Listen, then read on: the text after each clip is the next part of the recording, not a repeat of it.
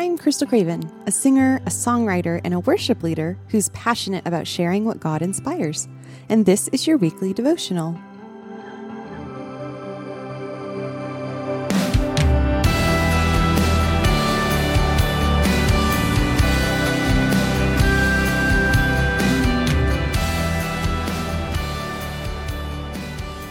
Isaiah 43:18-19 says, "Remember not the former things, nor consider the things of old. Behold, I am doing a new thing. Now it springs forth. Do you not perceive it? I will make a way in the wilderness and rivers in the desert." As we're about to exit the year 2021 and enter a new year, the Lord has really been reminding me of this verse frequently. There have been so many things in the past that have caused hurt, heartache, and lasting effects, but they don't get to have a place in my mind, in my remembrance or consideration, unless I allow them to. Things of the mind and the heart can feel very overwhelming at times, but God gives His way of escape every time, and He beckons to bring those thoughts captive to Jesus. When we seek God's forgiveness for our own iniquity and our transgressions against Him, we can know that they are finished, they're done, they're dealt with. And He casts them as far as the east is from the west, and He chooses not to remember them, so neither should we.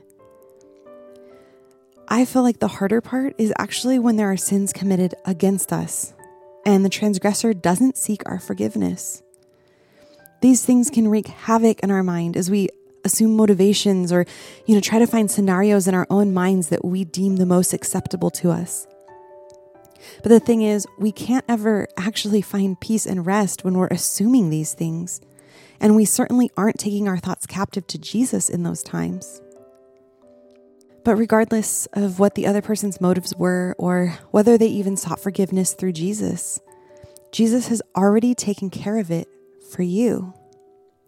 There's always hope and healing found in Jesus, no matter what takes place here on earth. In Malachi 4:2, it says, "But for you who fear my name, the Son of Righteousness shall rise with healing in its wings. You shall go out leaping like calves from the stall." Jesus didn't die only for the sins of those who would accept Him as their Savior. He became sin, and He took the punishment of it all. And yes, we as people must accept His gift and righteousness in order to not pay that penalty ourselves in accepting Him as our Savior. But it's offered to all because He's already paid for it all. That includes the sins done to us. And this is precisely how we can have healing in Him, regardless of whether the transgressor ever seeks our forgiveness. We can forgive them without being asked, and we should. But we need to let the Lord deal with them on His own. Matthew 11:28-30 says, "Come to me, all who labor and are heavy laden, and I will give you rest. Take my yoke upon you and learn from me, for I am gentle and lowly in heart, and you will find rest for your souls. For my yoke is easy and my burden is light." When we give everything over to Him, every thought, every emotion, we're letting Him take our burdens and our baggage and the hurts that He's already paid for. There's no need to hold on to it.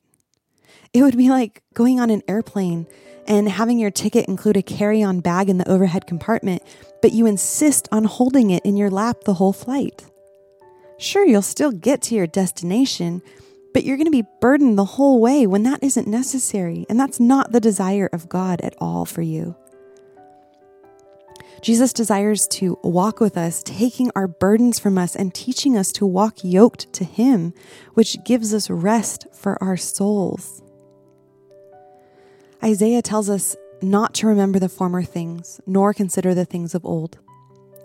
Now, the word for remember here means to call to mind or be mindful of and keep that in remembrance, and it has an implied regret with it.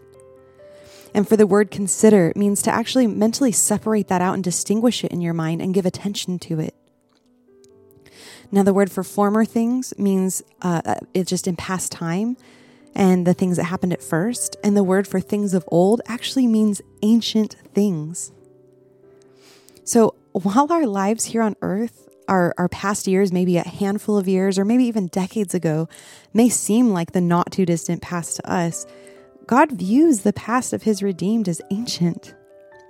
And the former things in them are just not worth remembering or considering because he's covered them all. Of course, thoughts may pop into your mind, whether of your own thinking or just attacks by the devil, but we have to choose to not entertain them and to instead take them captive to Christ.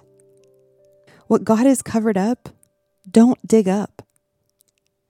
We know the Apostle Paul's past. We have that documented for us. And we also get to see how he too had to leave his past behind and move forward with his eyes on God. In Philippians 3:13 and 14, it says, "Brothers, I do not consider that I have made it my own, but one thing I do, forgetting what lies behind and straining forward to what lies ahead, I press on toward the goal for the prize of the upward call of God in Christ Jesus." A word that the Lord had given me that I will share with you is, He has cleansed your past, He holds your future, and He is refining you in the present. God never meant for us to feel shame. That only came with the fall of mankind.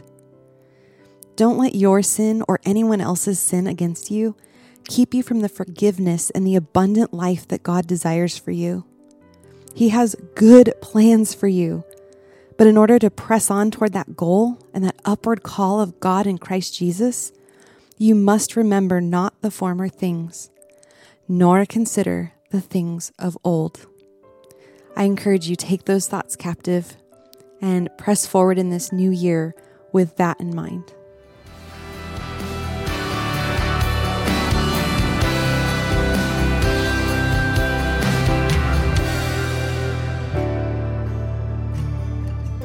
For blogs, written devotionals, and originally written songs, visit crystalcravenmusic.com. And that's Crystal with a K.